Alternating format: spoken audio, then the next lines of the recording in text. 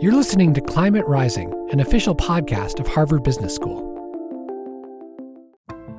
Climate is an example of a problem that many people are starting to lose hope about or feel that it's just too overwhelming and too big for us to attack. And without denying the fact that it is a big and overwhelming problem, we think it's important to offer some inspiration and hope, if it's backed by data, that this is a solvable problem. It may be difficult, but this is not something we can afford to give up on. That's one of the reasons, primary reason I think really, that we look for that intersection of technically important and valuable, but also culturally resonant. And if we can find those topics, we think, make really fantastic prizes. This is Climate Rising, a podcast from Harvard Business School, and I'm your host, Mike Toffel, a professor here at HBS. In today's episode, we'll hear from Marcus Extevor, who works at XPRIZE, which runs competitions to spur innovative solutions to some of the world's most challenging problems. Marcus is XPRIZE's Vice President of Energy and Climate and leads their work on climate-related competitions. We'll talk about two of these, the recent Carbon XPRIZE and the ongoing Carbon Removal XPRIZE that will award $100 million to its winners. Marcus explains how XPRIZE decides which problems to address through its competition and how they select their judges. Marcus also provides tips for making successful climate tech pitches, and he shares advice for those interested in working in climate tech and innovation. Finally, he offers a host of specific resources for those wanting to learn more about the climate tech investment space, which we'll link to in the show notes. Here's my interview with XPRIZE's Marcus Extevor. Welcome, Marcus. Thanks so much for joining us on Climate Rising. Thank you. It's great to be here. I wonder if we could just start by asking you to introduce yourself and your role at XPRIZE. Sure thing. Well, my name is Marcus Extevor. I'm the Vice President of Energy and Climate at XPRIZE Foundation. And this means I oversee all of our program design, program execution, and visioning and looking forward about where we think energy and climate solutions may go. Great. And can you tell us a bit about XPRIZE itself? What is the organization about? What are they trying to achieve? XPRIZE is a nonprofit, been around about 26 or 27 years, with a really kind of unusual and ambitious mission. We are trying to use technology and social innovation to make life better for everyone. So what we mean by that is we have a view that a lot of the problems that face us are extremely difficult but solvable. We believe that human beings are resourceful, clever, and creative, and we can come together and create a better future that we hopefully all want and need. We've got various methods and approaches to try to achieve that. Let's talk about those methods and approaches. Presumably they have something to do with prizes. How do you think about what topics to offer prizes on, and what other mechanisms do you offer besides prizes? We have roughly 7 areas of focus. Energy and climate, that's where I live and spend most of my time. We focus on biodiversity and conservation, deep tech and the quantum world, health. We also focus on education and other social issues, space exploration, and we also focus on food, waste, and water. Now, inside of those, we do a couple of things. The thing we're known best for is the incentive prize. This is really about trying to identify a difficult problem, define the problem well, and inspire and encourage others around the world to go after productive solutions to that problem that can have follow-on and broader benefits than just creating a widget. In my world, climate and energy, what does the future look like? What could it look like 20, 30, 40 years from now? And then how do we go about building a bit of a roadmap or a pathway to get there? What particular breakthroughs do we need? What kind of social interventions do we need? What kind of direction should we steer a particular type of technology? And of course, we're not just talking about technology here. We're thinking about, well, what policy changes are needed, what social changes may be needed, what economic changes may be needed. We realize XPRIZE can't necessarily touch all of those different levers, but the ones that we can, that are amenable to a prize model or crowdsourced innovation, then we try to go after those. Why do we need a prize above and beyond the venture capital market that already exists? A prize is a good fit for developing solutions that are even too risky for venture capital. Venture capital is considered to be at one end of the risk spectrum. Government bond or something might be at the other end, even though that's not necessarily an innovation tool. But the point is, if we can identify a specific reason or a set of reasons why, for instance, the public sector and governments have not been able to or haven't chosen to approach a topic, or the citizenry maybe aren't able or don't have the means to approach and advance a topic forward, and the private sector, including all the private capital markets, may not be able to advance the topic, then we think there's a good opportunity for a prize. In other words, something where it's probably too early and maybe even too risky even for venture capital. There's actually a whole other domain of risk-taking that's even just well beyond what venture capital can touch. Something that you just cannot really bank on returning investment to your let's say limited partners within a 10-year window, which is a common VC approach. And a lot of those problems fall into the domain of traditional science, traditional R&D, development of technology that may not have obvious commercial application, but could have extremely wide social benefit. These are all areas that we try to look at. But to get back to your question, why a prize? I don't think of it so much as an either or. I think of a prize as a really interesting amplifying tool that can work with venture capital, with private equity, with grants from private or public institutions, with other forms of innovation support. A prize is another engine to get creative minds working on it, and sometimes to bring unusual suspects or even unusual solutions to bear that might not otherwise pop out of the typical innovation cycle. It sounds to me like you have two innovation funnels. A first funnel is figuring out which problems should we even focus on. And the second, once you've established the competition, then there's, of course, the question of who advances through each stage of the competition itself. Yeah. So we're talking about that first funnel. So is that a good way to think about it? I think that it is. I'd say in shorthand, a prize can be a great way to bring some of those elements together, but not a replacement for some of those other tools. Okay, so let's talk about this first innovation funnel a bit more. Help us understand, especially in the environment and climate space in which you operate and that we're focused on here at Climate Rising, how do you think about which topics to focus on? We're going to talk about two of your actual prizes that you've launched, the Carbon X Prize and the X Prize Carbon Removal. How did those end up at the end of the funnel? What else kind of entered the funnel, and how did you whittle it down to those? We're actually trying to take a slightly different approach to how we're going to start identifying which problems to focus on at X Prize. So I'll just take a minute to speak about that, and then I can happily get into the backstories of how the carbon prizes and other climate-related prizes have come about. Sure. We're looking to fill gaps where we see them in the innovation landscape. Let's imagine the world in 2050. We can write a paragraph about what we think that world would be. We could say things like, we'd like all the energy to be from zero carbon sources. We could say something like, we'd like our greenhouse gas emissions to have peaked and maybe already be on the decline. We could get more or less ambitious with that. We could talk about restoration of biodiversity or prevention of increased biodiversity loss. We could set ourselves a few targets for 2050. And that's sort of the easy part. The hard part is saying, all right, let's say it's going to be that way in 2050. That's 30 years from now, just less. Do we have a plan to get there? Could we establish 1-year goals, 3-year goals, 5-year goals, 10-year goals? Could we lay out the set of interventions and innovations and changes needed to achieve that future that we just made up, and then work backwards and say, all right, well, which of those would be amenable to this prize model? Which ones wouldn't be? I can tell you right now, probably the majority of them may not be. I think a prize is a powerful but narrow, limited tool, and we've got to pick our spots. And frankly, not direct prizes to places where we think it may not be actually helpful, and another method might be much better. Maybe venture capital, maybe a grant on its own. So that is where we're headed, a nice systematic sort of backcasted view to the future. The reality of how we got to where we are was being a bit more opportunistic, doing that in a more informal and ad hoc way, and looking for gaps and opportunities. So a couple of the topics that X Prizes has pursued over years that I think are relevant to climate are turning CO2 into valuable materials and products. That was called NRG COSIA Carbon X Prize. We're working on carbon removal now. So you can see these are both really focused on the decarbonization, direct greenhouse gas management pile of the ledger. And then we've considered, but not launched prizes in other topics like solar PV, battery storage.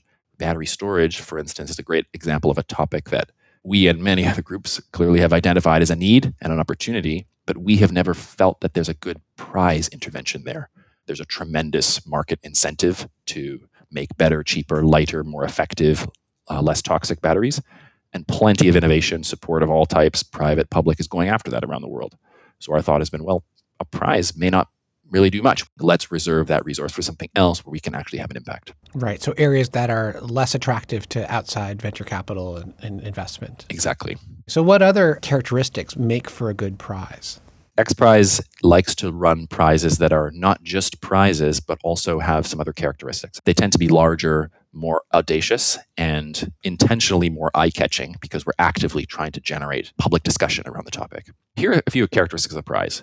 We look for things that can define the problem without necessarily defining the solution. We don't want to be too prescriptive about what the solution needs to look like, just what its characteristics and properties could be. We like prizes that can be easily conveyed to non-specialists. Carbon removal, for instance, is sort of tricky to get into the nuance, but climate change is a pretty easy idea to convey right now. So saying that we have a prize focused on innovations that could help with climate change is something that people understand and can quickly make a decision if they think it's interesting and want to get involved. We look for prizes that have objectives that can be measured. We're very suspicious of subjective consensus and conversation-based adjudication, and we prefer objective measurement and data-based evaluation. So that's like a miles per gallon type of metric, for example. Exactly. So here's an example. We could set an objective of we want to restore balance in our carbon cycle, but that'd probably be a little too broad of a prize because there are not only a million ways to do it, but what does it mean to measure balance exactly? Another characteristic I'll add too is that we look for things that are not too difficult, but not too easy. And this is a bit more of an art than a science to put it together. We say audacious, but achievable. It's easy to design a prize that is for an extremely audacious goal. Let's say time travel. Would time travel be interesting? Sure. We could launch a prize for time travel. Great. As a physicist, I can tell you we're probably not going to see any time travel in the next few years. Maybe never. So that's an example of an extremely lofty goal, maybe even an interesting and valuable goal, but probably not helpful as a competition. On the other hand, we could have a prize for something that's quite certain can be achieved. And if that's the case, folks still may not compete because it may not be interesting enough, but also we won't really have achieved anything. We could say, let's have a prize to make solar photovoltaics 2% more efficient. That's probably going to happen on its own. We probably don't need a prize to do that. Those are some of the things we look for in prizes. What I'm hearing in these criteria are both technical characteristics as well as social characteristics. Like the one that I think is interesting and a little surprising to me is about the widespread understanding of the competition, how culturally resonant it is. Can you just explain, why not focus on the technology side exclusively, the issues that are most important to address climate change, even if most people don't understand it, who cares? Because that's what needs to get done. What's the counter narrative as to say, no, we're going to choose something that might be second most important technologically because it has this socially resonant piece to it? We look for both. If we don't focus on the things that are technically needed, we are almost guaranteed not to have an impact, at least as measured by those technical metrics. But what we look for is the intersection of that list of topics with topics that also could be culturally relevant, because we think that's where the real exponential opportunity is to really not just make a change in the technology and science arena, but to possibly impact and touch culture, making the impossible possible.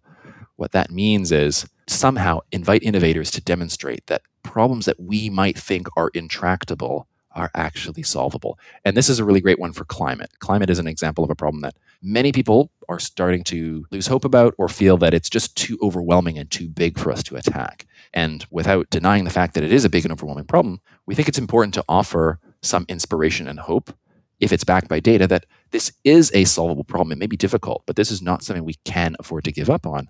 That's one of the reasons, primary reason I think really, that we look for that intersection of technically important and valuable, but also culturally resonant. And if we can find those topics, we think, make really fantastic prizes.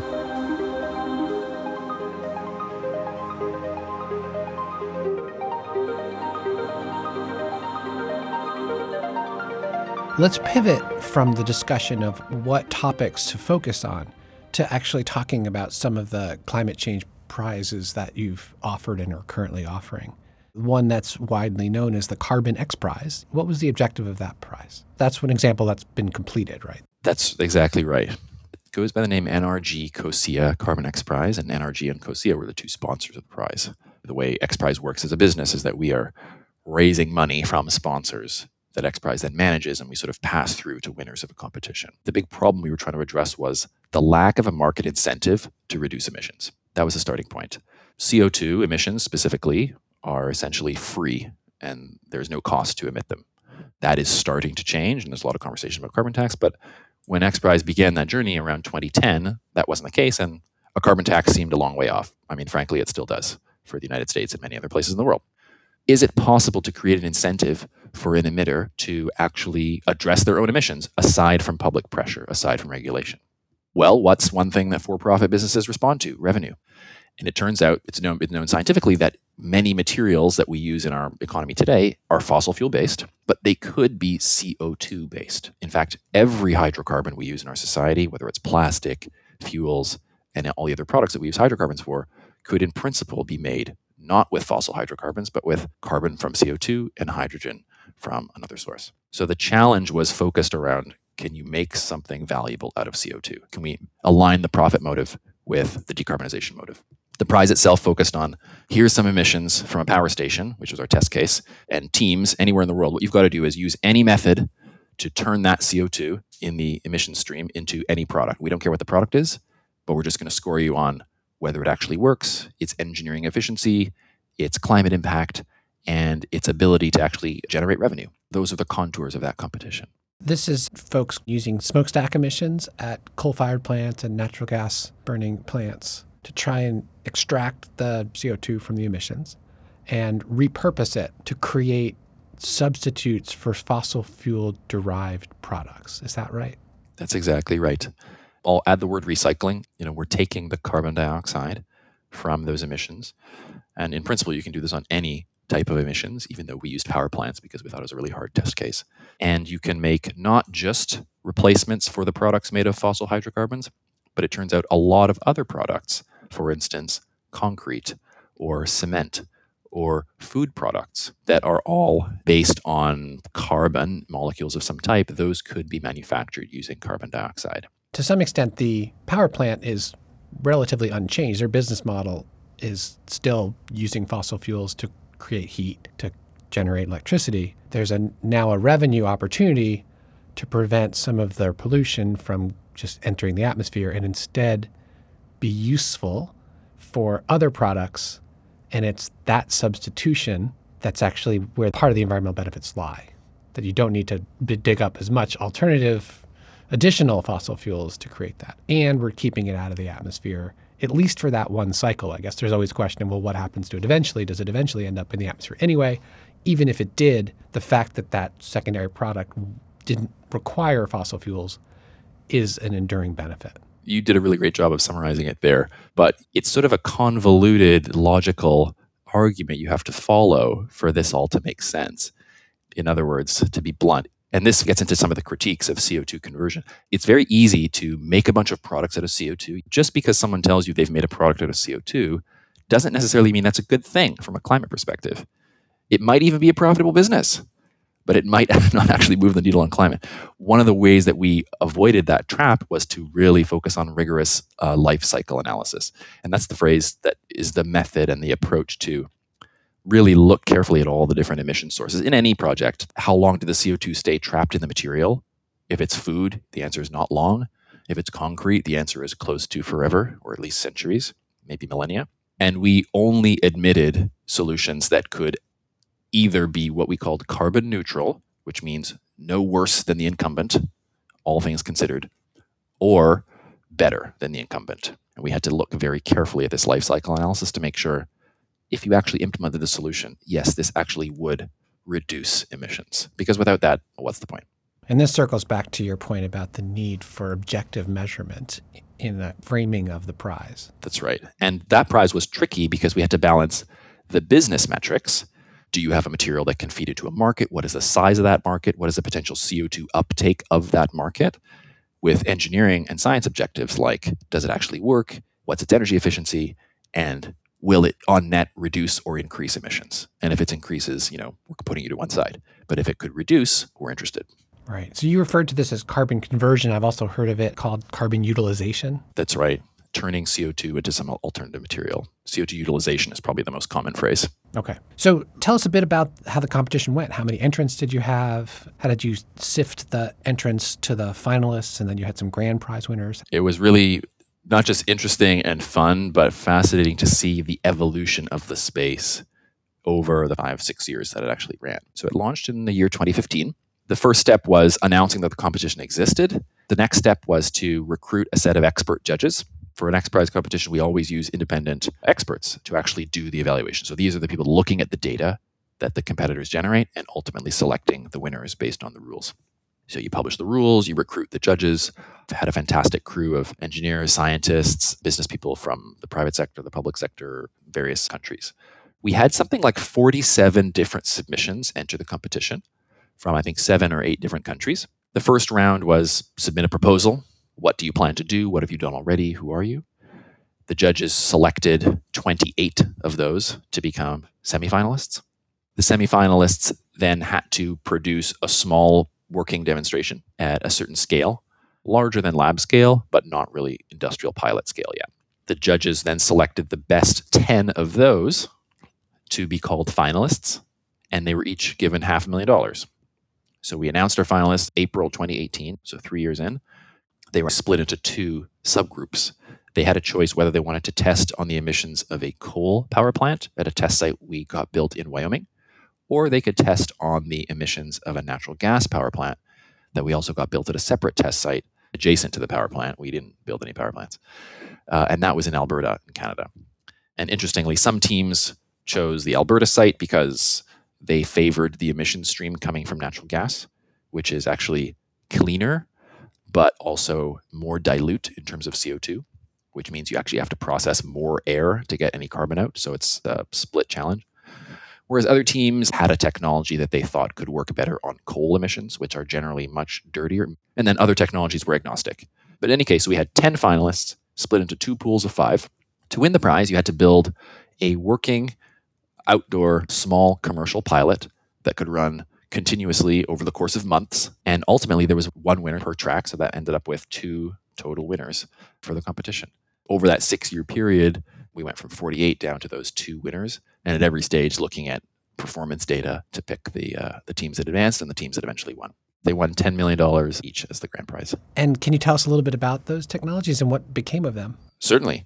It's kind of interesting that they share some similarities. So the 2 winners were called Carbon Built, which is a spin out of UCLA. A civil engineering professor there called Gaurav Sant had been working for a long time on various decarbonization pathways in civil engineering, but specifically in cement and concrete. Whenever we talk about concrete and cement, a public service announcement, cement is the powder, concrete is the hard stuff. Cement is like the glue that holds the hard stuff together. In any case, Carbon Built had been playing with cement and concrete and had found a way to embed carbon dioxide into wet concrete during the curing process. They showed that they could increase the uptake of carbon into the concrete and in the end be left with a concrete block that contains more carbon than it normally would. Therefore, it has a lower carbon footprint than traditional concrete. They had some data that shows there were some strength improvements, but their primary sales pitch, so to speak, or their value proposition was on reduced footprint and also fairly simple technology setup. This is targeting the embedded carbon in building materials, which is a big deal, right? I think I've read that half the carbon footprint of a building is embedded in the materials you use to construct it before you even operate the building. And so that's a huge deal. It's massive. If you're a building owner, you're a developer, of course, you're going to think about doing things like changing out your lighting system, making sure heating and cooling systems are optimized if you're trying to reduce your carbon footprint. But actually looking at the materials used to construct the building is sort of the next frontier. And because concrete is such a huge global market and is responsible for between 5 and 10% of global CO2 emissions, it's a big opportunity and a great fit for technology innovation. Okay, so what was the other grand prize winner? So the other grand prize winner is called Carbon Cure, whereas Carbon Built is an early stage company recently spun out of UCLA. Carbon Cure is further ahead. They were a startup when they started the competition. They had customers, they had a product, they had revenue. What they brought to the competition was an innovation in their process, which was then brand new to them and is since something they've started to commercialize. Some similarities are they work on concrete, so they've got the same market opportunity. They are approaching it in a similar way where they are talking about embedding carbon into the concrete product. Their business proposition is really based on strength and performance of the concrete. Whereas I said Carbon Built cures bricks in the presence of carbon dioxide. Yeah, that's called precast concrete. It arrives at your site in a solid form. Carbon Cure focused on Ready Mix. This is the concrete truck with the big barrel in the back that rotates. They embed a sort of nano-structured form of carbon dioxide into the wet mix. And then when it's poured into a sidewalk or a highway overpass or whatever is being made of concrete, a building, the carbon is then locked into the concrete. And just as an interesting point, they have a retrofit business model. So they will call a concrete producer and say, we have a device that we can retrofit into your existing production line today. In fact, we'll make it easy. We'll set it up for you. We'll own and maintain it. We will supply the carbon dioxide. You will save cost and you will have a superior product. And they will share the proceeds of, let's say, carbon credit revenues. Since the start of the prize, they were able to pick up a lot more investment. I think they used the prize as a bit of a slingshot. Every time they advanced, they would announce it. And they're rapidly expanding to different continents. So they're really on their way to trying to take a climate relevant bite out of the carbon footprint of the concrete industry. Okay, let me tell you a secret. You don't need to be in a Harvard classroom to hear the best and brightest minds in business. I'm Chris Linane, host of Harvard Business School Online's new podcast, The Parlor Room. On each episode, I sit down with esteemed Harvard Business School professors to demystify vital business concepts in a way that's entertaining and insightful. We break down academic theory without sacrificing depth. Want to learn how to become a master negotiator? We have the perfect episode for you. Or perhaps the best way to build your personal brand. Yep, we've got that covered too. On each episode of The Parlor Room, you'll gain useful takeaways to navigate the business world from wherever you are. Hear business concepts come to life. Listen to The Parlor Room on Apple, Spotify, or wherever you get your podcasts.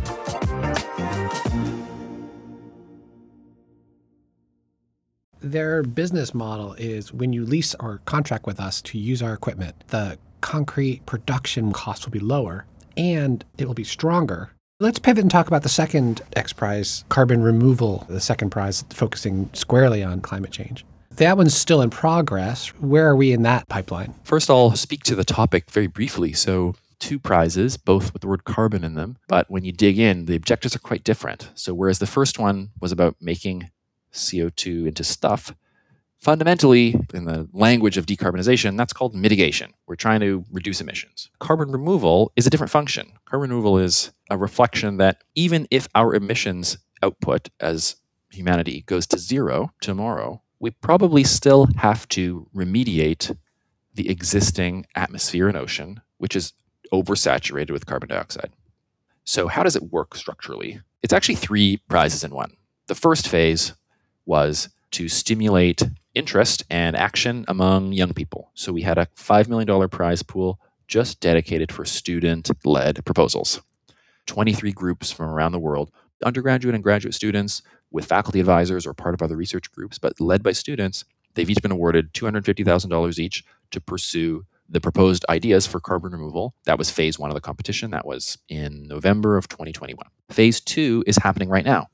All right, whether you are a student team or not, we're looking to award 15 $1 million milestone prizes to groups that have the most promising ideas and something already going. Not a full solution, but some element of the solution complete. And then the third element of this competition is just the finals, where we're asking for the whole thing. We want to see a small but complete carbon removal demonstration, no matter what it looks like. We want to see that actually running, similar to the last competition. It's not the type of thing where, okay, I need 3 days and 10 lab assistants to get the system running, and then it'll run for 6 minutes. We want it to be robust, something that looks like it could be real and actually be scaled up. And that is what we're going to spend the next couple of years focused on, this last phase of the competition. And what are the judging criteria for this? I imagine there's both a market piece, there's a technology piece, there might be a cost piece.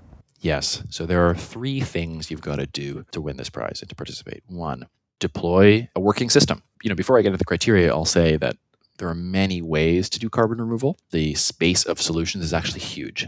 It spans everything from farming kelp in the ocean to restoring coastal mangrove populations. Some people talk about stimulating fisheries and large marine mammals.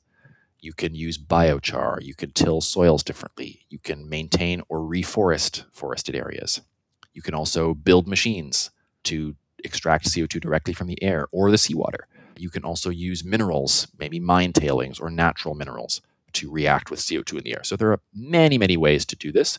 Some of them are effective. Some of them are not effective. Some of them are just speculative. Some of them have been proven. It's all over the place. So to try to cut through that, but also have a competition that was inclusive of as many meaningful solutions as possible, we're focused on 1, does it actually remove CO2 from the air or the ocean? Can we measure it? Is it net negative, meaning on a life cycle basis, does it actually remove CO2 and take it out of circulation, so to speak? A simple test question I have for this is, if you do your thing more, does the atmospheric CO2 concentration go up or down? If I did this times a million, would it go up or down? If it goes up, it's out. That's the definition of carbon removal. Is it durable? If you remove it for a day, that's arguably not relevant for our climate situation. If you move it for a century or more, now we're talking. And there's some debate on that point, but we chose to look at durability as a criteria. There's a cost piece is the second big tranche. Some of these technologies can generate revenue, others may not, but we wanted to understand what costs at scale might look like.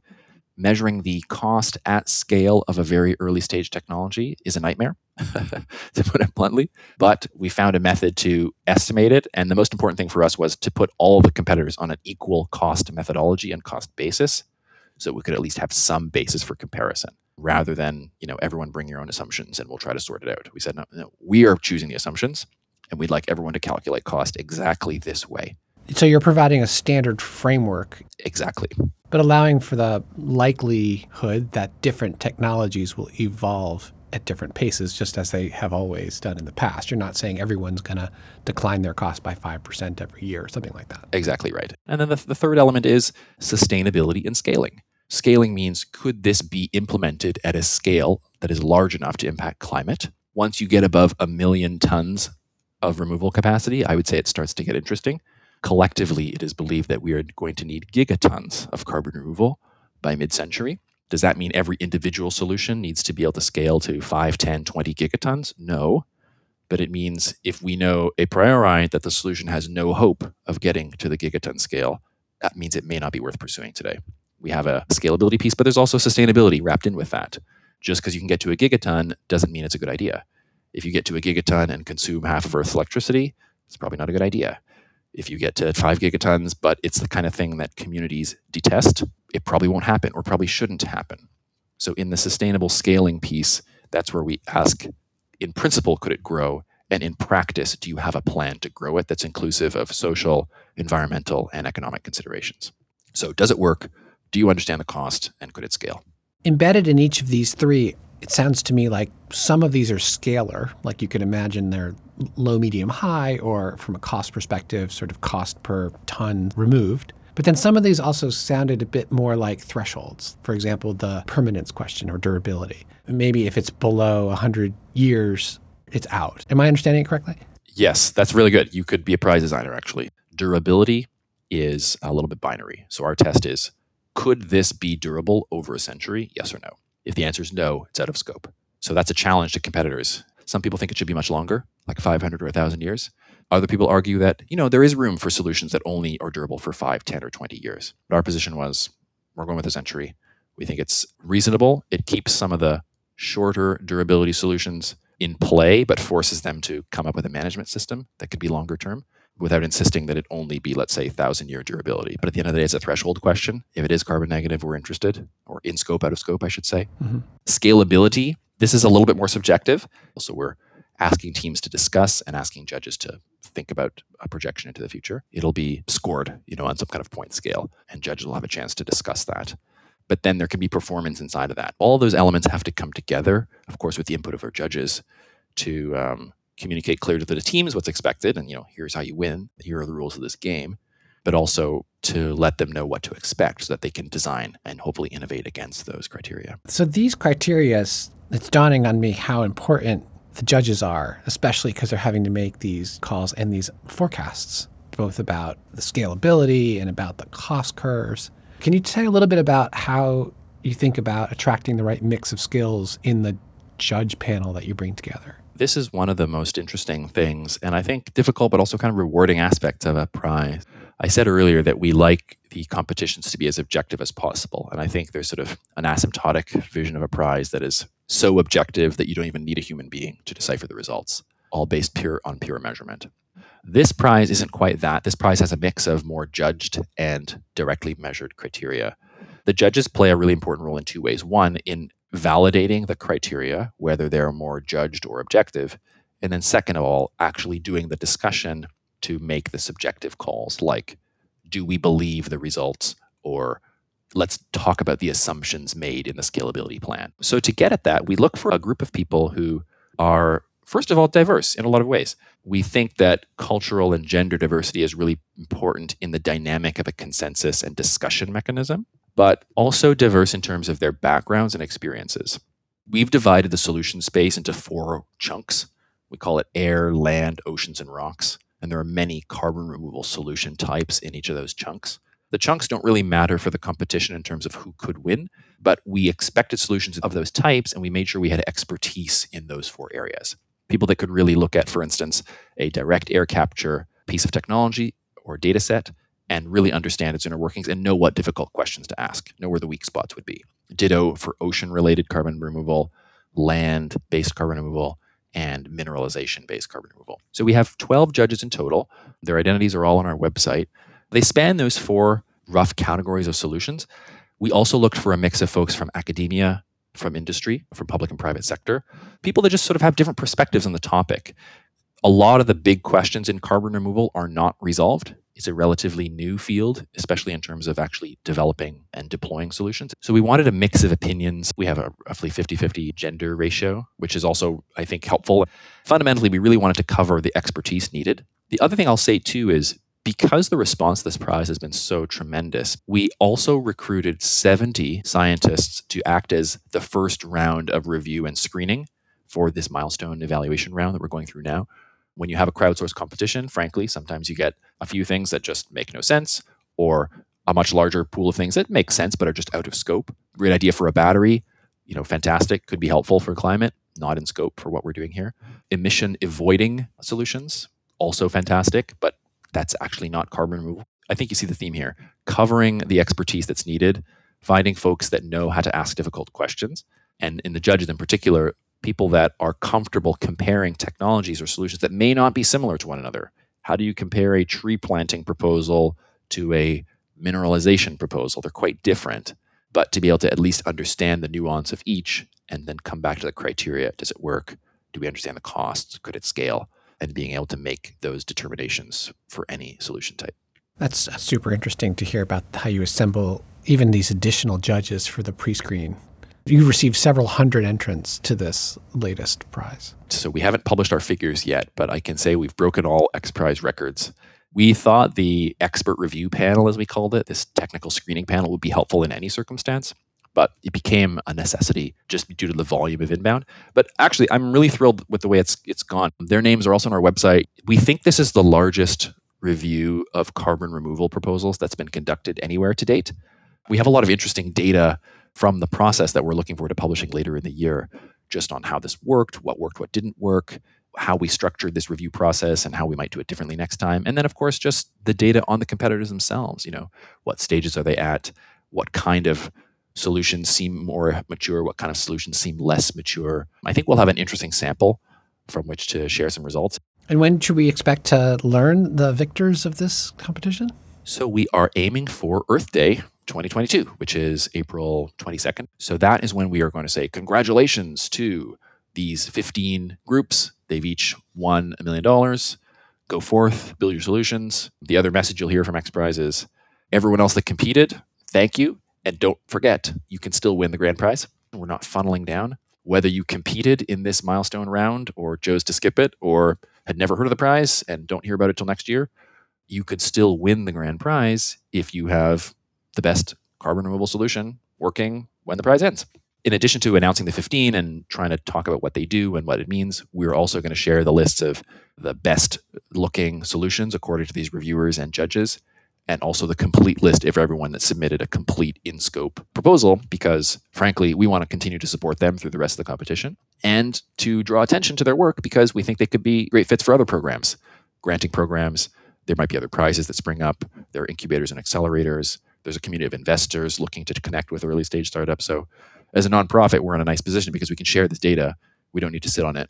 Our goal is to grow the community, and we think sharing this data is one way to do that. So let's step up a level, reflecting on the prizes that you've been involved with. What are some common mistakes you're seeing folks make in their early entries? And are there any commonalities of the victors that you're starting to get a sense of, I can kind of predict who might be more likely to win? There certainly are some themes. This is where I'll put on my pretend investor hat. One thing that I've noticed, not just in the carbon removal space, but I see it in the climate tech space more generally, is there's a maturation that occurs when people first start working on solutions, especially as we see a lot of people coming into the space. You often first see people describe their, in their pitch decks or in their presentations or the way they speak about their approach. They start with the problem of climate and they say, climate's a big problem. It's really bad. We've got to do something about it. We know what to do. We're going to do X, Y, Z. And I have learned by watching investor responses and other folks respond that the maturation that needs to happen is to not necessarily start with, I'm working on climate, but start with, this is the specific and narrow problem that we are solving with this solution. I'm not going to start with we need carbon removal. I'm going to start with let's assume we want to do this. I'm going to explain to you why my direct air capture system, how it exactly works and why it's better than the others or why it's the most scalable. So it's a narrowing of the focus on not the broad problem space, but the specific problem that this specific solution solves and its specific benefits. If the benefit is revenue, then how does that feed back to the investors or the broader community? If the benefit is a community service or an ecosystem benefit, let's say improving the quality of a topsoil, that can have economic, but obviously social benefit, then leaning into that. And so the groups that I've seen successful figure that out. And then when you see them pitch the next time or the third time, you see, oh, they're not starting with a picture of planet Earth. Nothing wrong with that. But it turns out people that are focused on scaling solutions, I think, like to get to the key problem first and then put that into the broader context. So that's one thing I've seen. A second thing, and you see this in a lot of early stage startups, research groups trying to start to become a little more commercial or focused on a particular deployment outcome, is they tend to be run by the subject matter experts from the science or engineering community, and that may or may not translate well into operational, organizational, and business skills. Does that scientist founder, let's say, have what it takes to also lead a team or make a business plan or secure partners or investors or supporters or whatever it takes to grow the solution? So we see a maturation of people that don't necessarily come from ecology or chemical engineering or that kind of background, partnering up with those folks to produce probably in the end better quality teams and better quality companies or organizations, or depending on how they structure them. So I'm sure that's familiar with people listening. We see it in a lot of different industries, but we see it here in climate tech too. The last thing I would say is, and this is probably the hardest one, there's a big debate for a long time, clean tech, climate tech, these sort of hard science-based, non-software or non-media oriented businesses. There's a big question about how venture backable are they? Are they the type of solution that produces a business that could be venture investable, or do they need a different type of scaling path? Venture capital is sort of the knee-jerk reaction, I think, for innovation because of the incredible success of Silicon Valley over the last generation. But that is not necessarily how you scale the business of something that moves atoms and not bits, as people say. My point is the recognition of how they need to scale, maybe through strategic partnerships, probably longer gestation periods, probably more capital intensive. The maturation of that thinking is something that I see a lot among these groups. It's something we think a lot about XPRIZE because we try to understand that landscape when we design prizes, when we design these diligence interventions, the metrics. But also it's something that I see in the cohort of innovators, especially at the early stage. And I think it's something we're already seeing in this carbon removal prize as well.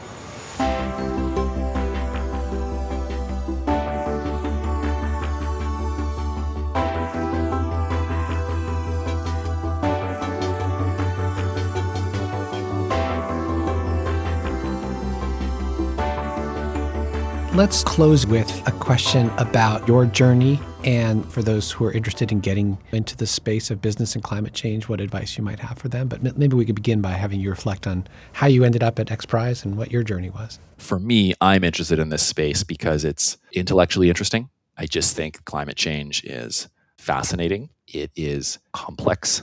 It's scary. It's deep. It's a huge topic. I don't say that to make light of it, but for me, it's something that is never dull. It also is a huge opportunity to do something with deep intergenerational meaning. I don't want to get too high-minded here, but it's appealing to me to work on something that I think can have meaning for my community, the broader global community, in my lifetime, and even, in my kids and hopefully grandkids' lifetime. We are just at the cusp of the climate problem and the business world coming together. If we succeed, this will be a major theme of the next generation and probably the next century, is how to bring these two things together, which frankly have been kept separate. Up till now, I'd say that's an articulation of the whole problem. We have not been trying to solve our business and economic and social objectives at the same time as our environmental objectives. And if we can find a way to solve them or to address them together rather than as one or the other, I think we're on the right track. So how did I end up here? Well, maybe I'll go back in time. So I really started out life as a pretty traditional engineering and science person. As a graduate student, I really started to become interested in climate change and energy. Great thing about being on campus, you have access to a lot of seminars, departments around the corner or in another building. You can go chat with people that do completely different things. Just started learning, teaching myself, reading papers, going to seminars, talking to people, going to conferences. I wrapped up my PhD and worked as a quant at a power company, looking at financial and market risk and project risk associated with energy products and the electricity markets. So that was a great lesson in how the business of energy works, and was able to sort of parlay that into a fellowship to work in DC, to the Hill and the Energy Committee. I'm understanding how legislation is made, how regulations are made or not made, how the Senate operates, how the Hill works, which I found really helpful and valuable. The story of my career for a while was sort of identifying skills that I didn't have and then trying to add them, or experiences. Then I found out X Prize was starting to do energy work. And I thought, okay, well, I'm not sure prizes and energy will work together, to be honest, because energy is a very heavily regulated industry. It's very capital intensive. But I also was curious and wanted to find out for myself. I've been at X Prize a few years now, and I've had the chance to work on a prize. I've designed prizes.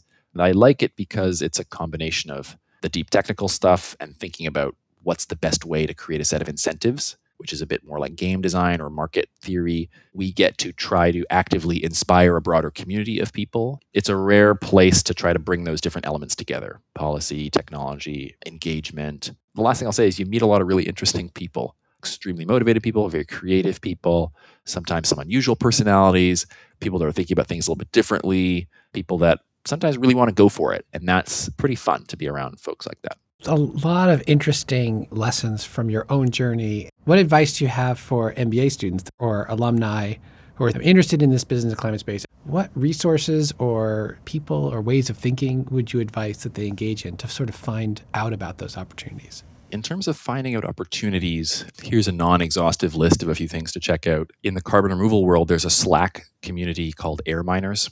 Great community, very welcoming. It's not exclusively carbon removal, but it's mostly that. But you find a lot of other people that are interested in what they're calling climate tech. Again, because carbon removal is so broad, don't just think direct air capture, even though, that's a great approach. It gets into ecology, it gets into agriculture, it gets into mining, oceans. So there's a lot of biodiversity overlap there and industrial decarbonization overlap. So that's Air Miners, the Slack channel. There's another great Slack channel called New Energy Nexus. I like to be part of that community. It has more professional feel. A lot of organizations are there. It's a little less climate-y, a little more energy, but that's a great one. Discord is another place for online communities. The crypto and Web3 world love Discord. The gaming world loves Discord, but I'm starting to see some climate and energy projects sort of try to organize on Discord. Discord and Slack are quite similar. Here's another great resource, a newsletter called climatetech.vc. As you might guess, it's really focused on venture capital, but they share a lot of great data on the venture space, on the investing space. And through that lens, they look a lot at just different elements of this climate tech space. In terms of things I would suggest or pieces of advice, something I like to say is I like to suggest to science folks to learn something about business and economics, even a little. Just pick something, finance, economics, read The Economist every day for 2 months, just to start to get familiar, not just with the terminology and the concepts, but the way people think that approach problems from that direction, because it's really interesting and additive to the way we're taught to think from the science world. But in reverse, for people that are more comfortable with that, whether it's economic, business planning, finance, other areas that you'll come across probably at business school, is to get to know something about technology, hard tech or science or engineering.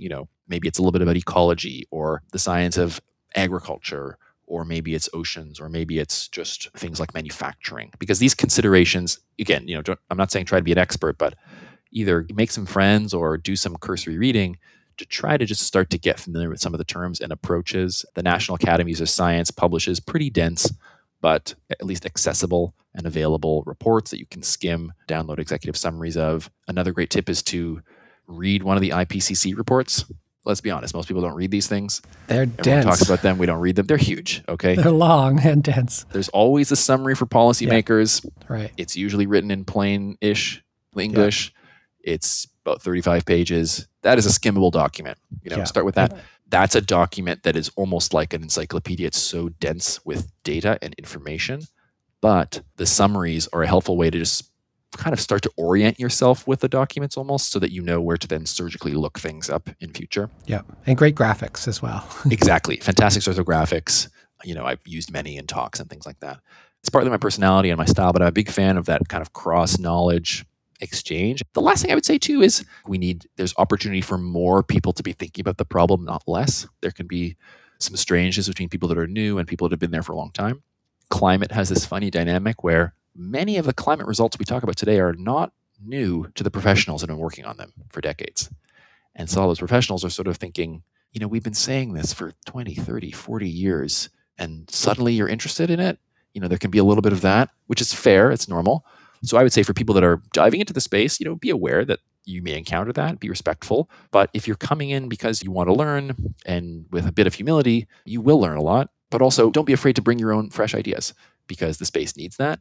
We need new people to think about these problems in new ways. These are solvable problems. I believe that really firmly. We have the capacity to solve this problem. It's not easy, but it's the interest of people that want to think differently about things or just execute on classic ideas that are going to make all the difference. Great. Well, it seems like a terrific opportunity to end on that optimistic note, and we'll include links to many of these materials in the show notes. Thank you so much for spending some time with us on Climate Rising. It's been a really interesting conversation. Thank you so much for having me. It's been a real pleasure. That was Marcus Extevor, Vice President of Energy and Climate for XPRIZE. Thanks for listening. If you like what you hear, please subscribe wherever you get your podcasts, share with your friends, and don't forget to rate and review. For show notes, head over to climaterising.org or click on the link in the podcast information. You've been listening to Climate Rising. I'm your host, Mike Toffel. Kate Zerenner is our producer, and Craig McDonald is our audio engineer. We'll be back in 2 weeks with another episode of Climate Rising. See you then.